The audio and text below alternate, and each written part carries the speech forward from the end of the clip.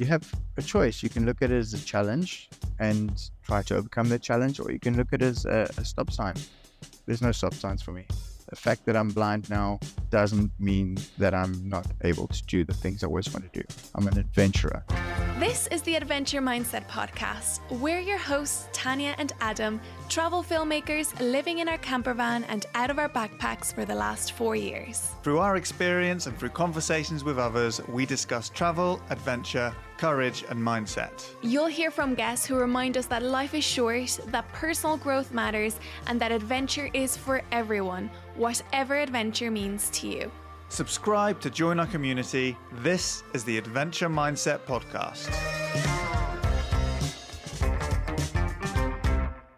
Welcome back to the show and happy Sunday. Happy Sunday, everybody. It's a beautiful day here. We are down in the southwest of England in Jits.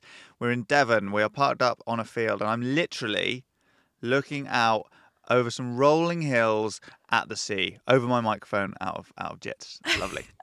I mean, I think this makes it for a very posh, scrappy podcast studio. Yeah, I mean, I'd take a scrappy van as a podcast studio with a view like this over a perfectly polished podcast studio in London any day. We've got a brilliant episode for you today. Earlier this week, we had the pleasure to sit down with Christopher Venter, an adventurer, author, speaker, who at the age of 40, the unthinkable happened and he went blind completely. Yeah, but instead of letting blindness stop him from leading a full life, it's been the absolute opposite. Almost a decade since losing his sight, and Chris has been climbing mountains, he's been kayaking, he's driven some unlikely vehicles, and he's even built his very own house. And in this episode, he explains his story, what it's like for him losing his sight, his motivation, the mindset that he's had to take on since losing his sight, and the challenges he faces and how he experiences the world as a blind adventurer. As always, thank you so much for being here. Thank you for listening. Please subscribe to the show if you haven't already. Spread the word of our podcast so we can continue to grow this community and help inspire other people. Yeah, so without further ado, we don't want to run this intro any longer than it needs to be because we just want to get stuck into Chris's story and he tells it so well. So here you go. This is Chris, aka the Blind Scooter Guy. Chris, it's an absolute pleasure to welcome you on the podcast. We are absolutely floored by your story and I cannot wait to get stuck in. Welcome. Thank you so much. I'm thrilled to be here. It's an honor myself.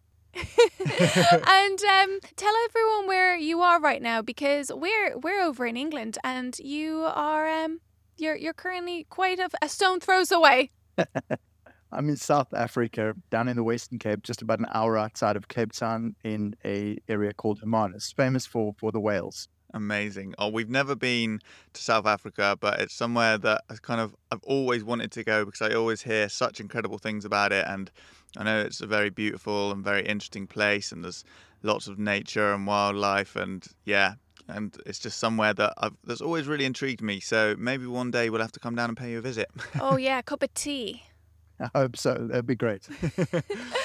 Right. So I wonder if we could just dive straight into it.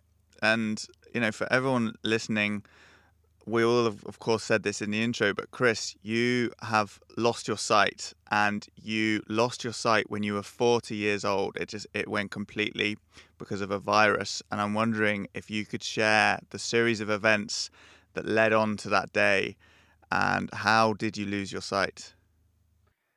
Right. Yeah. Let me get into the story. So I'd worked for most of my adult career as a professional chef and a chef trainer. And I was tired of sweating and swearing behind a grill and dealing with labor issues and all that, and decided that I'd like to have an adventure and write a story. But unfortunately, I came to realize very quickly that I'm not creative enough to just thumbsuck the story. So I had to go and live the adventure first. And my choice of adventure was to ride all the way from Cape Town, South Africa, to Dublin, Ireland. There were a few reasons. There's a children's hospital here that I'd had a relationship with, and I wanted to do a publicity stunt for them and raise a bit of funds. And in Dublin is Our Lady Children's Hospital. They have this kind of informal brother-sister relationship. But also, I'd never had a Guinness, so I thought, let me go and try my first Guinness. The crazy thing is that I decided to to do this on a tiny little 2-stroke Vespa scooter. Because, let's face it, if you're Wow. just another guy on a big motorbike traveling across the continent, you're just not going to get the same, attention, press. You're not going to get noticed as much. Mm-hmm. And the trip went very well, but sadly, while crossing Africa, I contracted a virus. I had to come home and have medical attention. They didn't diagnose things correctly, so they pumped me full of vitamins and a couple of courses of antibiotics, sent me back, and I finished the trip. 8 months, 20 countries, 32,000 kilometers with no support vehicle. And for the second half of the trip, my life was falling apart. I was getting sicker and sicker, and came back home to Cape Town. I was living just on the edge of the city then. And for the next 6-7 months, it was just hospitals, specialists, lumbar punctures, chest x-rays, MRIs, scans, so many blood tests. I lost count. And they couldn't figure out what was wrong with me until my sight very suddenly disappeared. And it went from having perfect sight to having nothing but a starless night. And I thought my life was over at that point. Mm. Wow. You mentioned that you felt like your life was over, which I can imagine that there was just this grieving process. Like, how did you grieve? How did you, just process this? And also, what was it like then getting used to life just now with 4 senses?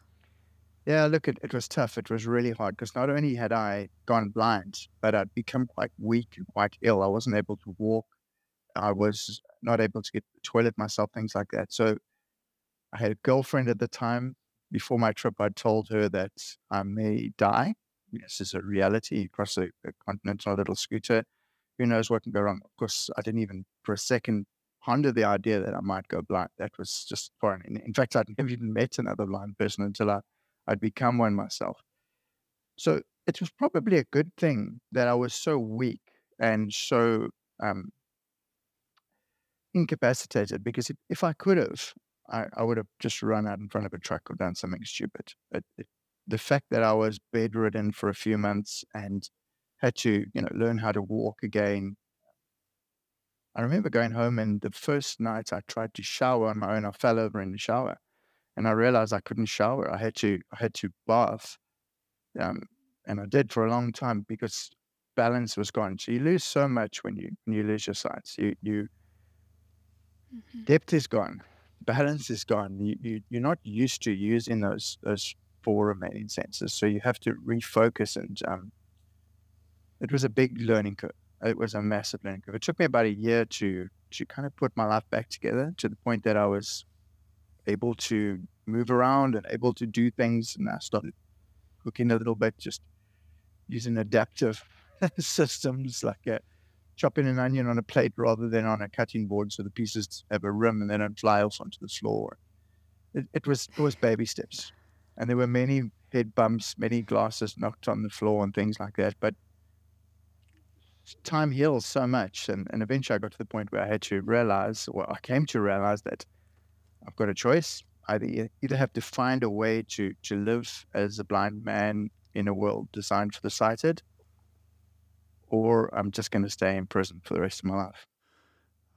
Yeah, I find it really hard to imagine that because as like a sighted person, and I'm sure you were the same, you assume that once you lose your sight, you become helpless and you're in constant need of aid.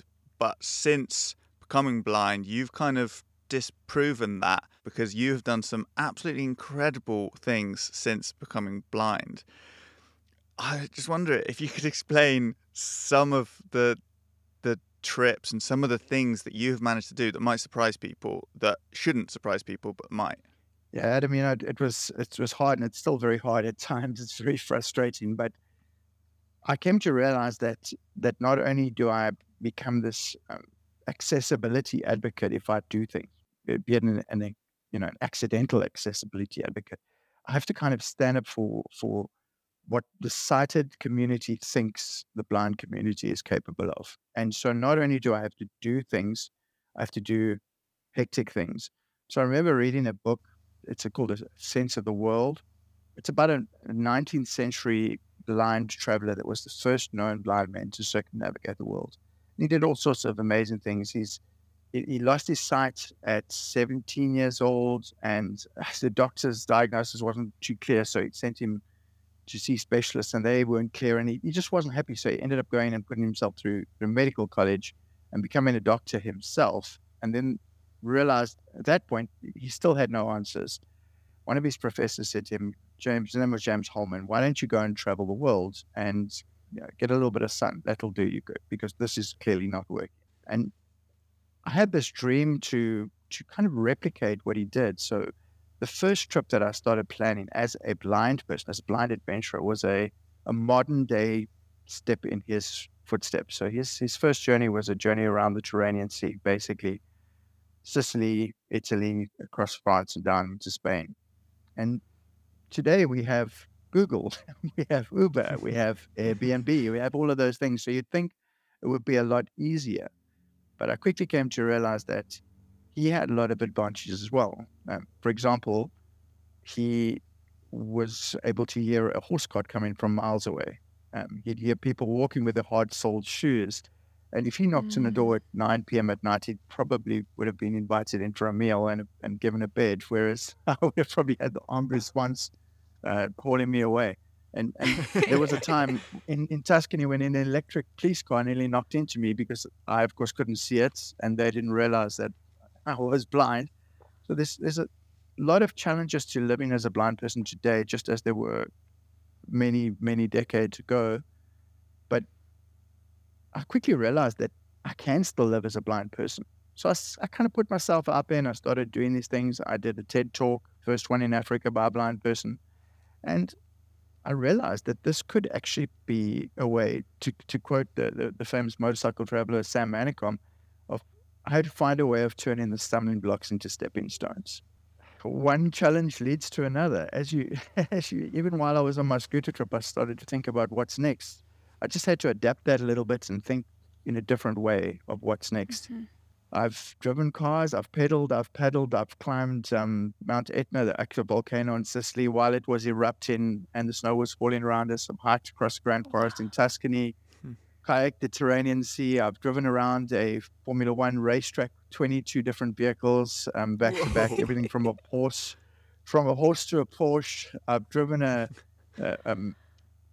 100,000-pound Land Rover brand new Upbox with the mayor on a stretch of almost 100 kilometers of public road, gravel and tar, and sailed a boat, flown a gyrocopter, ridden horses, done all sorts of amazing and epic things. And every time I do something, Wow. the next thing has to be a bit bigger. And yeah, I've just finished building a house for my family myself. So I guess it goes to prove that a blind man can do anything that a sighted person is able to. We might just have to encounter a few obstacles on the way.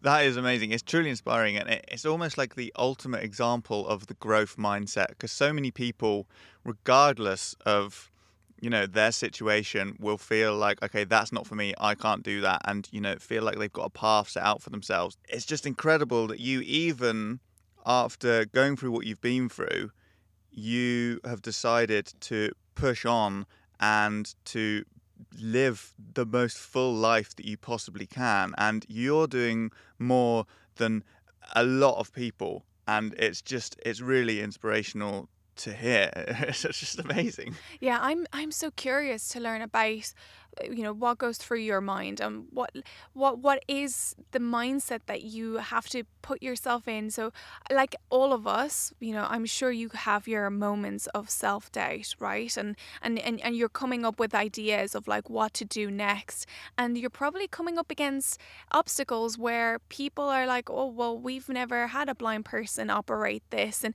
how do you push past that? Where do you get your resolve to just kind of crack on and keep going and to prove that you can do it? And my biggest fear in life is not dying. My biggest fear is not living. It almost is like a bit of an addiction. The more you do, the more you want to do. You're either growing or shrinking. For me, I just have to keep doing, because that's how I keep living. And I guess the one crazy thing leads to the next crazy thing, and that's just the way it goes. I'm a content creator. That's what I like to call myself. I'm a storyteller and a content creator. And the stories and the content needs to be a little bit crazy because that gets attention. That gets me on stage working as a professional speaker. It's allowed me to speak all around the globe. It gets my books sold, which is, what I have to do. If I was riding through Africa and I wasn't on a Vespa scooter, I wouldn't have got noticed. And if I'm not jumping off a mountain or paddling an ocean or something like that, I'm not going to get noticed. I'm just going to be another blind guy going to the shopping mall. Let me give you a quick example. I climbed Table Mountain. So Table Mountain is just over 1,000 meters. I climbed it from sea level. Most people only climb it from about the halfway point where the parking lot is. And I'd climbed Lion's Head, which Adam would hate because there's all sorts of staples and ladders and chains and everything like that. So it's quite a hairy, hanging off the edge type vibe. When I'd come down, there was a post by some hikers group on social media that said, first blind guy climbed Table Mountain, first known blind guy to climb Table Mountain. And then a blind lady commented to the post saying, no, you're not the first blind person to be up Table Mountain because I've been up and here's a video clip of me going up with my family and all that type of thing. And I was like, cool. I didn't say anything. But she went up with a cable car. She didn't walk up, and she didn't walk up from sea level. There's very few sighted people that have walked up from sea level. That it's almost like I have to do a little bit more than even what a sighted person would do to just get noticed in any way at all, and to break that stereotype, as Adam said in the beginning, that the sighted people put out there that a blind person's not capable. Yeah, and I can imagine, amongst the blind community, how your story inspires people to push themselves and believe in what they're capable of doing. Because as we've mentioned, society has different views and different expectations. Different expectations, and I was just as guilty. I knew nothing. Chris, it's so interesting because even how we've communicated and arranging our interview, I've even just learned so much about how you navigate technology because, here we are from, like across continents, and you're doing everything yourself. And I catch myself going like, oh, of course. And do you know what the thing was that was most surprising to me?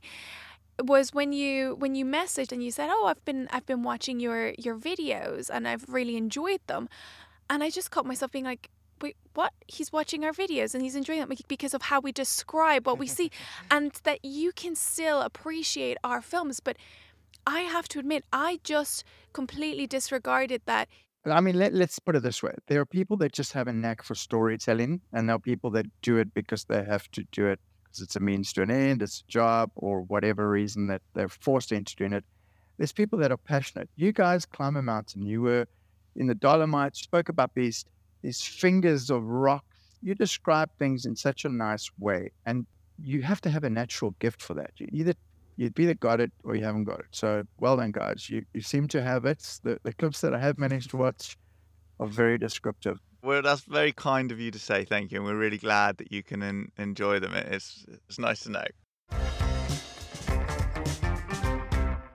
We just want to say a quick thank you to you, our community, and for those of you who have taken the time to leave us reviews. And this week's review of the week comes from Vicky. She wrote, I absolutely love listening to these podcasts from two of my favourite adventurers. Their podcasts are interesting, informative, descriptive, and humorous. Each week they invite like-minded adventurers to tell their own travel experiences, some of which sound quite remarkable. Their YouTube channel is fabulous. Their filming of their adventures so professional. Tanya and Adam make a wonderful team, each with their own expertise and sense of fun. Thank you so much, Vicky. It really means a lot. And yeah, we really appreciate it. Apple Podcasts, leave us a review there, guys. Yep, it helps the podcast out tremendously. So thank you, and on with the conversation. So something I'd really like to speak about is, obviously you were off on your adventure on your scooter whilst you contracted this virus. It's easy to imagine wanting to stay at home, going, okay, that's enough adventure for a lifetime. I'm going to just rest. I'm going to look after myself and just live a nice kind of quiet, peaceful, simple life. With no risk. With no risk, exactly. But that is the absolute polar opposite to what you have gone and done. Why? Why is it important? And I mean, you've spoken about it from getting noticed, inspiring other blind people, but why is it that you want to do it for yourself?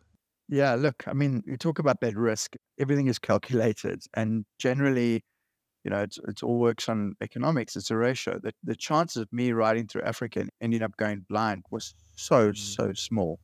Mm. Unfortunately, it happened. So I don't do things just like I'm not going to climb Mount Everest. I'm never going to climb Mount Everest. I'll say that right now because they are horrific stories of deaths and everything. And for me, there have been blind people up there. There's been two. One made it down, the other didn't.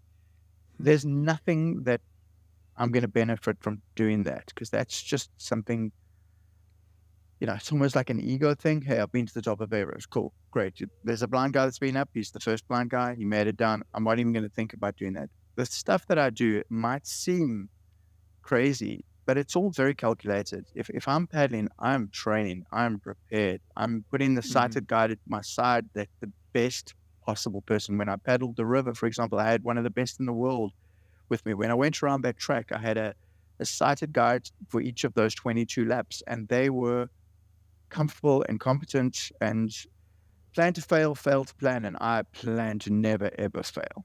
So I I tend to do things that are calculated, but more so than that, if I don't do things, I find that more uncomfortable. It almost if I'm just stagnant and I don't have a project I'm working on, something I'm rebuilding, something I'm making or creating or dreaming. Next week, for example, I'm spending a week on the back of a new Husqvarna Norden expedition motorcycle and creating a story for an article for a motorcycle magazine. If I'm not doing that type of thing, I'm just going to be dreaming about doing those type of things. And you get people that dream and you get people that do. I don't want to dream and then be that old guy sitting on my stoop one day talking to my grandkids about all the things I wish I had done rather than all the things that I had actually done. I hope that answers your question. Yeah, no, it does. It very much does. I guess the thing that I was trying to get at is that even when adventure took your sight away, you still didn't lose your sense of adventure. And I think that that's inspiring. And it's very easy to imagine that your journey could have gone a different way after that had happened to you. Sadly, for most people, it does go a different way. So I need to almost become this like role model to show that it doesn't have to. You don't have to end up being trapped in your little bubble and your life being over. You don't just because you can't see. You can see in a different way. You just have to learn how to interpret that way. And hey, the best thing is that I never have to be the designated driver. Nice. Every cloud. Every cloud has a little silver lining. I love it. And I love how you describe that, is that you see things in a different way, because I think, our understanding is that when you lose your sight, your other four senses become amplified. And I'm really interested to hear from you, like your description of how you then experience the world and the beauty of the world. So when you go off and you're in a kayak in the sea, like what is the picture of the world that you're seeing that perhaps as a sighted person that we're missing out on because our other four senses are just not as in tune? So, Tanya, you're right and you're wrong. The other senses don't become amplified as such. I use them, I focus on them. So imagine that you have a certain amount of RAM or bandwidth and you focus that. Sight accounts for 75 to 80% of your used senses. So if I'm out there, like you said, on that kayak paddling on the ocean, I'll feel so many other things. And I'm going to give you an example in a minute, but on that kayak, I might smell, walking down to the launch site, I might smell suntan lotion from people. I might smell an ice cream, or hear the joy of children on the beach that are running, playing, kicking a ball, throwing a frisbee. Then I'll hear a dog running, splashing in the waves.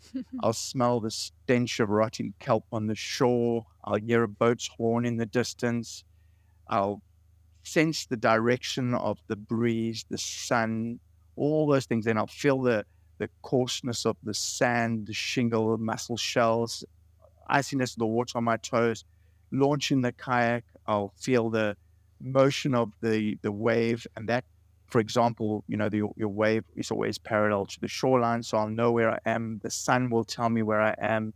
The wind direction will tell me where I am. So there's so many other things that I use to draw the image. It's not that, yes, I see nothing but black. Yes, that's that starless night. But in my mind, an image is drawn as I'm sure it would have been just through how I described walking to that launch site and getting out in the waves. It's just a different way of creating a painting and creating a story. Would you like me to tell you the story now? Please Oh do. my God. And you know what? It's so interesting because before you get onto that, as you were describing all of that, I felt so relaxed and already feeling like closing my eyes because you're so descriptive Yeah. in those. I can hear the kids in the background and I can feel what that sand feels like in between my toes. I mean, and of course this is why you're a brilliant author, because you really hone in on those details and you really paint a picture. And isn't that beautiful how you describe things? Means that for me my instinct is to close my eyes to Yeah. be there. Yeah, it's amazing. And it's Well, you like, guys seem to do it naturally. You guys seem to do it naturally without even being aware of it. I love also, sorry, just before we get onto the story that I really do want to hear, it's almost like a lesson for everybody to just not ignore the other senses. Like you say, was it 70% of your brain is attuned to sight? If you just close your eyes and focus on your other senses, that you can have just a more full experience of the environment that you're in. And I think it's so easy for us to just overlook like sounds and smells and only kind of half be in the moment and half be in the environment that we're in. And I think it's just not to take the other senses for granted, I suppose, because you're able to live a full lived experience through them, and a lot of people can just ignore them and just focus mostly anyway on sight. Yeah, and sometimes by focusing a little bit on the other senses, you do see things in a different way, which sometimes is more clearly. It's just, I often say it took going blind for me to see things more clearly. It's not so much that. It's more a case of for me to see things properly, like more clearly, because there were things that I didn't notice when I was sighted, and that'll bring me to my story. When I went back to Sicily, because I was there with my Vespa scooter and became like a rock star. You ride a Vespa scooter across the continents and you land in Italy, then you're a hero amongst the Italians. So I made many friends who they called me Cristofori, the Grande Cristofori. They loved it. So I had to take Tamlin, my partner, there, and we had to experience a little bit. But I was both excited about the trip, but also a little bit nervous because I didn't want to jade the image that I had of a place or change it. It's the best thing I ever did because I saw things way differently and I noticed so much more that I hadn't noticed when I was sighted. Did you know that every church bell in Europe has a totally different sound, totally different chime? It rings like a lighthouse sends out a different beacon and it's got different flashes and rotations and heights and things like that. So for different ships, you'll be able to look at a chart and know that they're at that lighthouse. A church bell has a totally different tone. I didn't know that when I was sighted. I just heard gwang, gong, dong, ding, ding. That was it. And when you walk in a town like Catania in Sicily, the roads are much more textured. The building, the brickwork, if you run your hands on it, it's much more textured because it's all built out of volcanic rock. Whereas if you're walking in Palermo, it's more of a smooth, like a granite with a lot of quartzite in it. And the roads then become a little bit more slippery when they're wet because the cobblestones are not as grippy. And the smells of the different foods when you're in one town, one village to the next village, as soon as you cross from Italy into France, there's a totally different set of tones, different perfumes, different floral fragrances, different smells from the bakeries because the Italian ones are much sweeter, the French ones are more savory. French bakeries, if it's sweet, it'll be a specific, only sweet one, whereas the Italian one will be a blend. I just noticed so many different things with my eyes closed, things that I never took notice of when I could see because I was just, look, there we go, cool. I see something, that's it. Happiness, done. And you switch off the other senses. Yeah, I'm so fascinated about the church bells and how you described, yeah, the sweetness of the bread and how that's different. Again, you're absolutely right. It's just things that we would overlook, and I really love how you phrased that, like that it took me going blind to see things clearly or to have a fuller picture.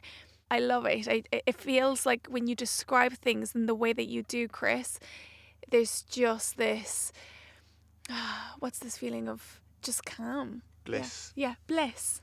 Yeah, I guess that's the storyteller in me. It's too much time reading books by people like Gerald Durrell because it's made me want to describe the sun as not just the sun sank down into the sea. I want to talk about the sky turning Merlot and amber and then eventually black and this golden ball of fire melting into the ocean. And it's just that's, I guess, the storyteller in me. But even when I now watch, and I'm using the word watch, don't judge me, watch a sunset, I just feel it because I feel the temperature change. The wind always drops just around sunset, and everything just seems a bit calmer. The birds go down to rest in their nests and things like that. So it's even something as simple as that you would think, well, a blind person can't appreciate that. Guess what? Mm. It's not true. I can. It's just in a different way. Yeah, absolutely. And I'd love to talk to you now, just going back to your specific adventures that you've done. You're constantly trying to outdo yourself, as you said, but have there been moments where you've gone, whoa, that was cool, and I can't believe I did that? It's always like that. There's been moments where I've gone, "What the hell am I doing here? This is crazy." I grew up as a little chubby kid, and I became a chubby adult, and I've never been the fittest and strongest person, but I do train well, I do prepare well, and I calculate everything. There's been moments where I've been like, "Damn, I can't believe I actually did that." When you reach the summit of a big mountain, it's epic. It feels fantastic, even though going down is harder than going up, as you Yes. might well know. Yes.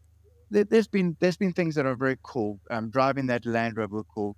Going around the track was cool. I've done some big kayak trips and big cycle trips. There's a big cycle race here called the Cape Town Cycle Tour. It's just over 100 kilometers.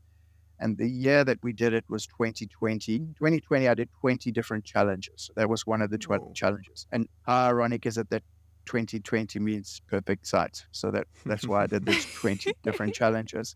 The climbing Table Mountain, the horse riding, blah, blah, blah. And that cycle tour, I hadn't been on a bicycle since I was about 13 years old.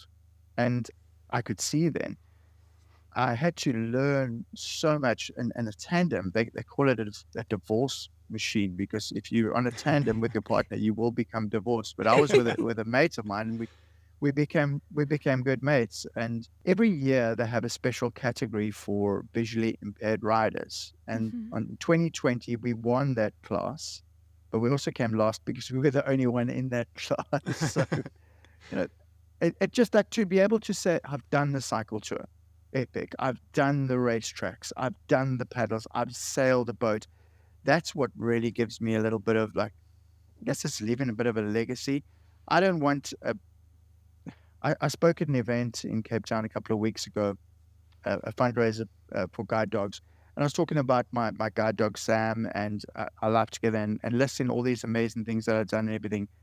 And the audience were all in awe when they came up to me afterwards. Wow, it's so inspirational. And but inspirational is, it's actually, what do I inspire you to do? You tell me I inspire you, then I inspire you to do something. You tell me what. But there were a few blind people in the audience. And when I was on my way out the door, they were all brought to me.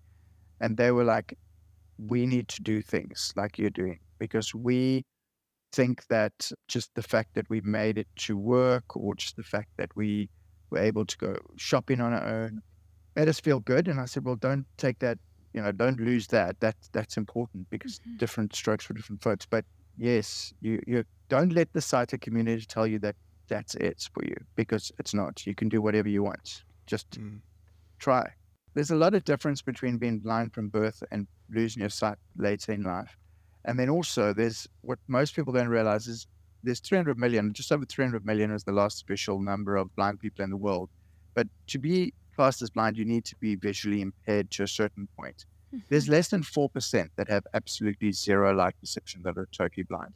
If Wow. you have a little bit of light perception, you can tell where a door is, you can tell where a wall is, you can tell sometimes even where a curb is, you can tell if something's moving, if there's something in your way. So, such a wide spectrum of abilities of the blind community. And it's hard to say, this person can do this person can't do this. There's no way I'm going to ride a bicycle in New York on a sidewalk. It's just not going to happen. Yeah. Like Eric Guainemata, this guy climbed Everest. Brilliant. He's a legend. There's no way I'm going to Everest, but perhaps he wouldn't be as comfortable in a super fast car, Yeah. going for a land speed record or something like that, or taking control of a gyrocopter and doing 360-degree turns in the air. Well, I definitely wouldn't feel comfortable doing that. Maybe I can't see it. That's why it's okay. Yeah. Just like I said, I don't have to be the designated driver. Tamlin, who's now my wife, is always going to look like 29-year-old to me. So, there are many advantages. That's so good. That's such a good fun. I'm also interested, selfishly, I think it's called, what is it, assistance technology devices, things that help you navigate the world. And I find that incredibly interesting. I'd love for you to describe how you navigate just day-to-day stuff using technology. So a lot of the devices have actually got it built in. It's accessible technology. So, for example, your iPhone or MacBook has a program called VoiceOver, which is like a screen reader. And this allows me to do pretty much everything. The difficulty comes, and this is where the challenge is, when you open an app and the buttons are not labels, because then I don't know which one to select, because it just says button or link, or I can hear a click, so I know there's something there, but I don't know what it is. That is really interesting, is these things that can be optimized that can just make accessibility just that much easier and just more inclusive. And then if you think about it, it's the best possible person in the world for you to employ. If you run a call center or an administrative position or whatever, because that blind person, they're not going to be looking at the newspaper, looking at the job ads every 5 minutes. They're going to be so damn grateful they've got a position. They're going to be a dedicated, hardworking employee. Yet in the world, less than 1.5% of blind people are gainfully employed. Oh, God, Now, that's not right, man. That's not right. That's not right. Talking of employability, like, you have managed to build a house, and I'm wondering if you could talk about how you manage that, because I feel like I could learn a thing or two from you. Okay, so firstly, let me tell you this. Put me on a kayak, put me on a bicycle, put me on a mountain, on a boat, in a fast car, any day, no problem. Put me on a building site, man, it's 10 times harder than anything else I've ever done. It was really, really, really tough. I started with my little boy, who was a baby at the time, with his Lego, trying to design a house. And whatever you think you're going to spend more than double. However long you think it's going to take more than double. And not only was it a tough project and being in a relatively remote little village, but I also had a cameraman follow me around for the entire time, because we filmed the entire production for one of our local satellite channels. And it still wasn't exactly correct. But we built a beautiful home. Yes, exactly. It's a great home. Yeah.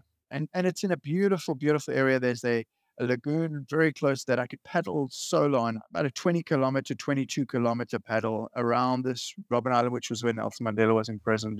You run across shipping lanes, all sorts of things. We have mountains, we have wine farms, we have whales. I want to do it independently. Me and Sam with the kayak. Yeah. And how long have you had Sam? Sam has been with me for about 9 months now. He is he's smart, sure-footed, steady, selfless. He's also a bit of a slipper-stealing scoundrel. He's a great dog, and he's an awesome. Also, I always do that when I do my talks. I say, Sam is my chocolate lab, and of course the audience gasps and say, no. And hey, he's a white chocolate lab. That's so good. And yeah, look, a guide dog is great. It gives you a lot of freedom to move quickly, and he becomes the extension. That mobility cane is only capable of doing so much. I resisted a guide dog for many, many years. They eventually were trying to throw one down my throat, and I was, okay, maybe I'm ready. I'm now settled in a little village. It's a much better place to walk with a guide dog. If I had any idea what an asset Sam would be, I would have been knocking their door down many years Oh. earlier because he's a rock star. And he likes to kayak and climb mountains and go to the beach, and he's like a little adventure dog. So that What a legend. That's amazing. There's something really beautiful about that because the bond between humans and dogs, they really are man's best friend. I love dogs so much. And one of the reasons that we are excited to be more settled and more rooted rather than doing the full-time traveling at some point in the future is to have a dog. We have got a dog with us in the van at the moment, but he can only come with us for certain trips and he's not with us the whole time. It's Tanya's mum's dog. And yeah, there's just something special about being with a dog. Yeah, look, I've got 2 Cocker Spaniels, and they're not anything like Sam. The handful. The one's a little bit of he's a little dickhead, we call him. He's a naughty little boy. Both of them are rescue dogs. I rescued the one, and then they said, Aw. "Oh, you've got a Cocker Spaniel. We've got another one." So we got another one, and I didn't realize how much a well-bred, well-trained dog would make a difference. It made us realize how bad at dogs our Cocker Spaniels are. We love them dearly, and that Sam's the rock star here. He actually is. He's like a normal dog. He plays and he runs and he has fun. And then as soon as I put the harness on him, it's like game face on. We're working, and his tail Aw. goes, and he just focuses. He loves what he does. A lot of people think it's like an abusive thing to do to an animal. Well, I can assure you, once he's got that harness on, he's the happiest as a pig in poo. That is amazing. Yeah, I bet you were relieved. I can imagine, because I know Cocker Spaniels are just nightmare dogs. They're crazy. Their energy is crazy. They're just all over the place. And I can understand if that was your reference towards what a dog is, not wanting a third one in the house as a guide dog. Oh no, I bet you there's people I- listening who have Cocker Spaniels. I who love Cocker them. Spaniels. I love Our Cocker Spaniels Spaniels. are good. I'm just comparing them to Sam as the rock star dog of Yeah. all, so it's hard. Yeah. Yeah. Well, on the theme of Sam and him being the extension of you and you being a team, your support system, your then girlfriend, now wife, your family, your friends, this experience must have been hard for everybody. Can you talk to us about the support system? Yeah, look, the first thing that I'll say to that is there were many people that I thought were friends that weren't. So it's not that I lost any friends. I just lost people that weren't actually friends. Behaviors are shocking. And it was a case of people choosing to not say anything because they didn't know what to say. And that's hard because sometimes it's better to say anything than nothing. But people that are my friends since I'm blind, they chose me the way I am. They know the struggles. They know that they're going to have to point out the toilet to me and just get me moving in the right direction. They know they're going to have to be careful where they leave their empty glass on the table and things like that. And that's fine. As far as family and that go, I don't have a big family, but Samlin, who yes, became my fiance shortly before I went blind and then eventually became my wife while I was blind. And we have a 4-year-old son now who I will never see, but apparently looks like me as a kid, so that's cool. And he's definitely a naughty little thing like me, so that's fine. She was at my side when I lay in that hospital bed, and I kind of just wished that I would just go to sleep and not wake up. Every time I was at that point, her hand was there on mine. She just seemed to arrive at the right times, and all those struggles, all those falling moments, knocking things over, she was there. So I'm very, very, very lucky to have someone like that could be the catalyst, give me a reason to want to be better. I imagine without that, sure, that'd be tough. I met a guy who lost his wife. He had a motorcycle accident and he went blind, and she left him in the hospital, and he had so much anger about that, and he thought that his life was over. And the one day, his name was Rudy, was lying with his back to the person in the bed next to him, and the guy called over and said, "Excuse me, sir, can you help me, please?" And he was like, "Is this guy talking to me?"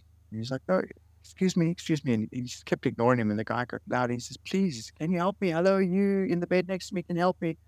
And he turned over and he blasted this guy. "What do you think? I'm blind. Can't you see? What good am I to you? Whatever." And he turned back over, and then the voice came again. The guy said, "So I know you're blind, but I've also had an accident. I've lost both my arms and both my legs. and I just need you to please press the button to call a nurse so I can go to the toilet. And Rudy like sat up and he was like, I'm so sorry. And he scrounged around, he found the button, he pressed the button. And over the next few months, Rudy and the guy without the arms and legs who'd lost his limbs became friends. And Rudy would push the guy in the wheelchair and take him to the canteen. And Rudy would take his wallet out and he would describe what the money was. And Rudy would then pay and help him, with his candy bar or whatever they ate. And they became friends, and they still are friends today. And Rudy today is a fisherman. He had a fishing boat before, and he has now just got a skipper, but he manages the fishing boat, and he goes out with them regularly. He sells the fish. He does all the tech around promoting it. He lost someone, but it was the wrong person. But he found other people that are the right people. Yeah. Wow, I'm really sorry to hear that you did lose those people, and it's disappointing. Very disappointing. It's disappointing, but it's better. Yeah. And do you know what's kind of like funny to me, and sometimes gives me a little bit of a chuckle, is that they'll say something to me or describe something to me, or they'll say, "Oh no, it's just over there," and they're like, I forget that you're blind. That's like the biggest compliment that anyone can do, because they do. They don't think of me as a blind guy. I don't think of myself as a disabled guy because I'm blind. Yeah. Blind people have, they're even afraid to use the word blind because they think, oh, it's so, you must be visually impaired, whatever. Man, if you're blind, you're blind. If you've got a disability, you've got a disability. That's the raw bones of it all. But it's not the person suffering the challenge that's the biggest challenge. It's the way the world perceives it. So you can do whatever you want to do. I think that's amazing. I think, you've demonstrated it time and time again that you just exceed what people might expect of you. And yeah, hats off to you. It's just amazing to hear. You have a choice. You can look at it as a challenge and try to overcome the challenge, or you can look at it as a stop sign. There's no stop signs for me. When I no longer can, then I will no longer do. The fact that I'm blind now and have been for the last 9 years doesn't mean that I'm not able to do the things I always want to do. I'm an adventurer who went blind. I'm an adventurer. I went blind, and that's just something that happened. It's not going to stop me. Yeah, amazing. That's so beautiful. There's the quote that we can use to promote this podcast. Thank you. I'd love to just talk to you about just your favourite travel memory. Anything, regardless, like whether it was before you were blind or after being blind, anything. Just some of your favourite moments from travelling. So let's talk about something I mentioned earlier. So when we were in Sicily, in Catania, which is one of my favourite places, we climbed Mount Etna. And we were traveling on the verge of the season, as you guys like to, because it's time when there are not the crowds there. But that unfortunately meant that there was a lot of snow on top of Etna. And the reason that I wanted to climb Mount Etna is because that famous blind explorer that traveled around the world, James Holman, climbed Mount Vesuvius. And Vesuvius is no longer open to climbing, and Etna is. Etna's bigger anyway, so I just wanted to one up on it. So we climbed Mount Etna. It had been erupting, so there was still some liquid lava flowing in places, but not anywhere that was of danger to us. But there was steam rising, and the snow was melting. When snow starts melting, it becomes ice. It was a torturous climb. We actually ended up being evacuated off the mountain because it got too hairy. But the moment I want to talk about is when we got down back to the car park. We were really cold. It's one of the coldest I've been in my life. There were icicles on my face. We bought some slices of pizza on the bus trip up when it had stopped, and the pizza was a little bit frozen that we ate. So it was kind of like a pizza icicle. But we were so hungry, we just ate it. It was one of the best pizza that I've ever eaten. And then we went into this little place, purely because they had a fire roaring. I don't really drink coffee, but I love a good hot chocolate. So if you imagine a hot chocolate that's kind of like a hot chocolate mousse, because that's how thick this hot chocolate was. I couldn't drink it. I had to eat it with a spoon. It was dark and rich and had a little bit of a tinge of orange. I sat there looking at the most beautiful woman I'd ever seen, my now wife. She's a freckled, ginger-haired, gorgeous woman. And life was perfect. Life was perfect. I didn't need to see her. I didn't need to see the hot chocolate. I didn't need to see this bubbly woman behind the counter because I knew they were smiling because they were so cheerful. They were so proud of what they served. When they put down the hot chocolate, I didn't need to see that mountain. I'd felt it. I'd felt it in the bones. My marrow was like slushy. Everything about that moment just told me, you're okay. You see the world in a different way. You're okay. And it's not just that moment. There's so many of those moments that have happened where there's something chaotic that turns into something beautiful, I guess. And I'm addicted to travel, to go and get lost so that I can find my way. You never get lost, never get a chance to find your way. Oh, I love it. Oh, if this doesn't sell your books, I don't know what will. I do have one question before we wrap up and we talk about how people can find your books and all of that. How did you become known as the blind scooter guy? Okay. So Chris is quite a common name. And if I'd pick up the phone and I'd phone people and say, hey, it's Chris, the response would often be, which Chris? Because Chris was, generally you've got a few Chris's in your address book. So I'd always say, hey, it's Chris the scooter guy, because I had a whole collection of vintage Vespa scooters. I was a collector and enthusiast, threw my money at them. And so I kind of became known as Chris the scooter guy. And then people started saying, oh, it's Chris the blind guy. I said to Tamlin, whoa, this is really bad. Like, Chris the blind guy. She said, but you are Chris the blind guy, but you're still Chris the scooter guy. You're Chris the blind scooter guy. So that's where the title to the first book came from, how I became the blind scooter guy. I love it. And yeah, I love that the fact that Chris the blind guy just, it isn't enough. Listening to your story and your life story, it sounds like your life has just been constantly getting better and better and better, and you just happen to become blind in the middle of it. And I'm sure it's not as simple as that, of course, because it's been an absolute journey, but you sound like just an overwhelmingly happy person. And positive. I promise you, most of the time I'm a real dickhead, but sometimes I'm good. Well, I know we've taken up a lot of your time already, and thank you so much for this conversation because we've absolutely loved it. Before we go, how can people connect with you and follow along your adventures, and also where can they get their hands on your books? Cool, yeah. So I pretty much earn a living now as a speaker and as a writer. So if anyone wants a speaker for an event, they can reach out to me. My website is christopherventer.com. And that'll link to my social media pages. So, in fact, any Google search on Christopher Venter, you'll find me. And my books, so I have two. The first one is called How I Became the Blind Scooter Guy. And the second is Cyclist from Sicily to Southern France. The third book, I'm busy with the editor at the moment. And while we're editing that, I'm writing the fourth. So hopefully by the end of the year, there'll be another one, possibly another two out. And those will be the story of my 20 challenges in 2020, my bike broken boot, and my Building Blind project.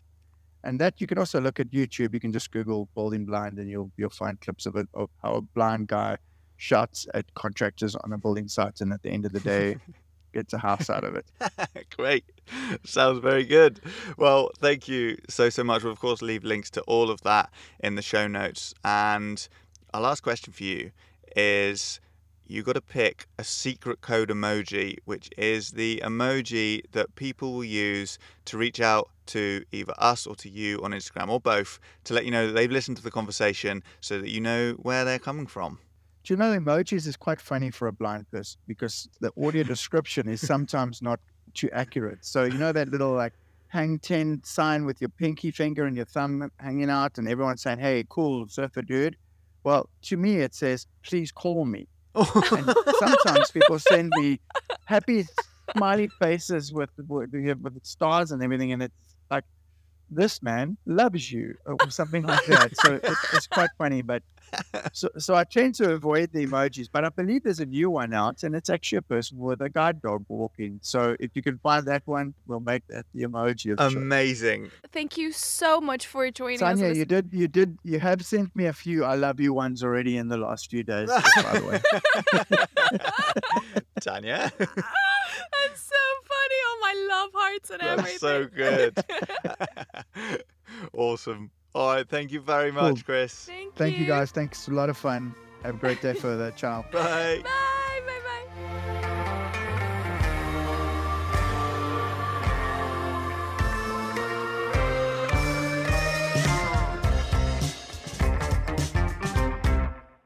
The Adventure Mindset podcast is hosted by us, Tanya and Adam. This episode was produced by Jenny Watts and edited by Kat Emerson. Thank you very much for our small little team over here. And thank you to you for listening. And of course, a special thank you to our patrons for helping make the whole thing possible. Yep, you can support us on patreon.com/JitsIntoTheSunset. Linked in the show notes, obviously.